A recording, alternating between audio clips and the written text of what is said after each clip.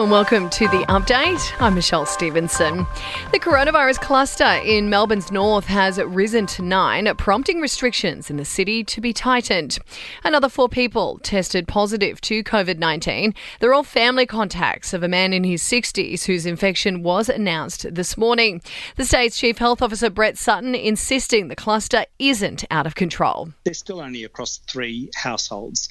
The places where transmission occurs are these private gatherings or these indoor settings where people have prolonged close contact. That doesn't necessarily require a lockdown. Meantime, restrictions are back in place with home gatherings in Melbourne limited to 5 visitors per day, public gatherings restricted to 30 and masks mandatory in most indoor settings. While New Zealand has hit the pause button on the travel bubble with Victoria for the next 3 days. Genomic sequencing has also identified close links to the man who became infected in hotel quarantine in Adelaide. Well, almost 3.7 million doses of the COVID vaccine have been administered, with 77,500 over the past 24 hours. Doctors say the rollout is still progressing, too slowly though.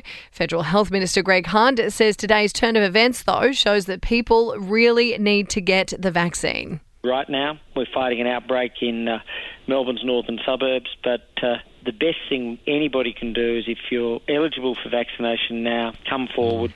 40 sexual harassment complaints have been examined by the Federal Police after a special hotline was set up for parliamentary workers. The complaints have emerged in the wake of the Brittany Higgins rape allegations, with almost half allegedly involving federal MPs and staff members. The PM, meantime, has ruled out an early election, telling colleagues will go to the polls next year. There had been speculation Scott Morrison would seek to go early, but that has been put to rest. And it's believed an explosion and fire at a power station in central Queensland was behind earlier widespread outages right across the state. Taking a look at sport, and the Western Bulldogs are in quarantine after a staff member visited the shopping centre at the centre of the COVID outbreak, and the NRL has confirmed the Origin opener will still be played in Melbourne. That's despite the COVID restrictions.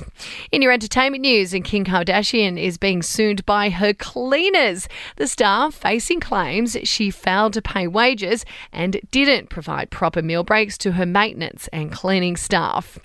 Taylor Swift is about to add to her already impressive list of awards. The singer to be honoured with a Songwriter Icon Award from officials at the National Music Publishers Association. And Halsey, Ed Sheeran, Khalid and Benny Blanco are facing legal action for a copyright breach.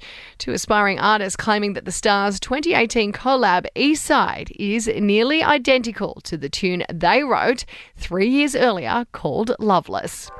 And that is the latest from the Nova Podcast News team. We'll see you tomorrow morning for another episode of The Update.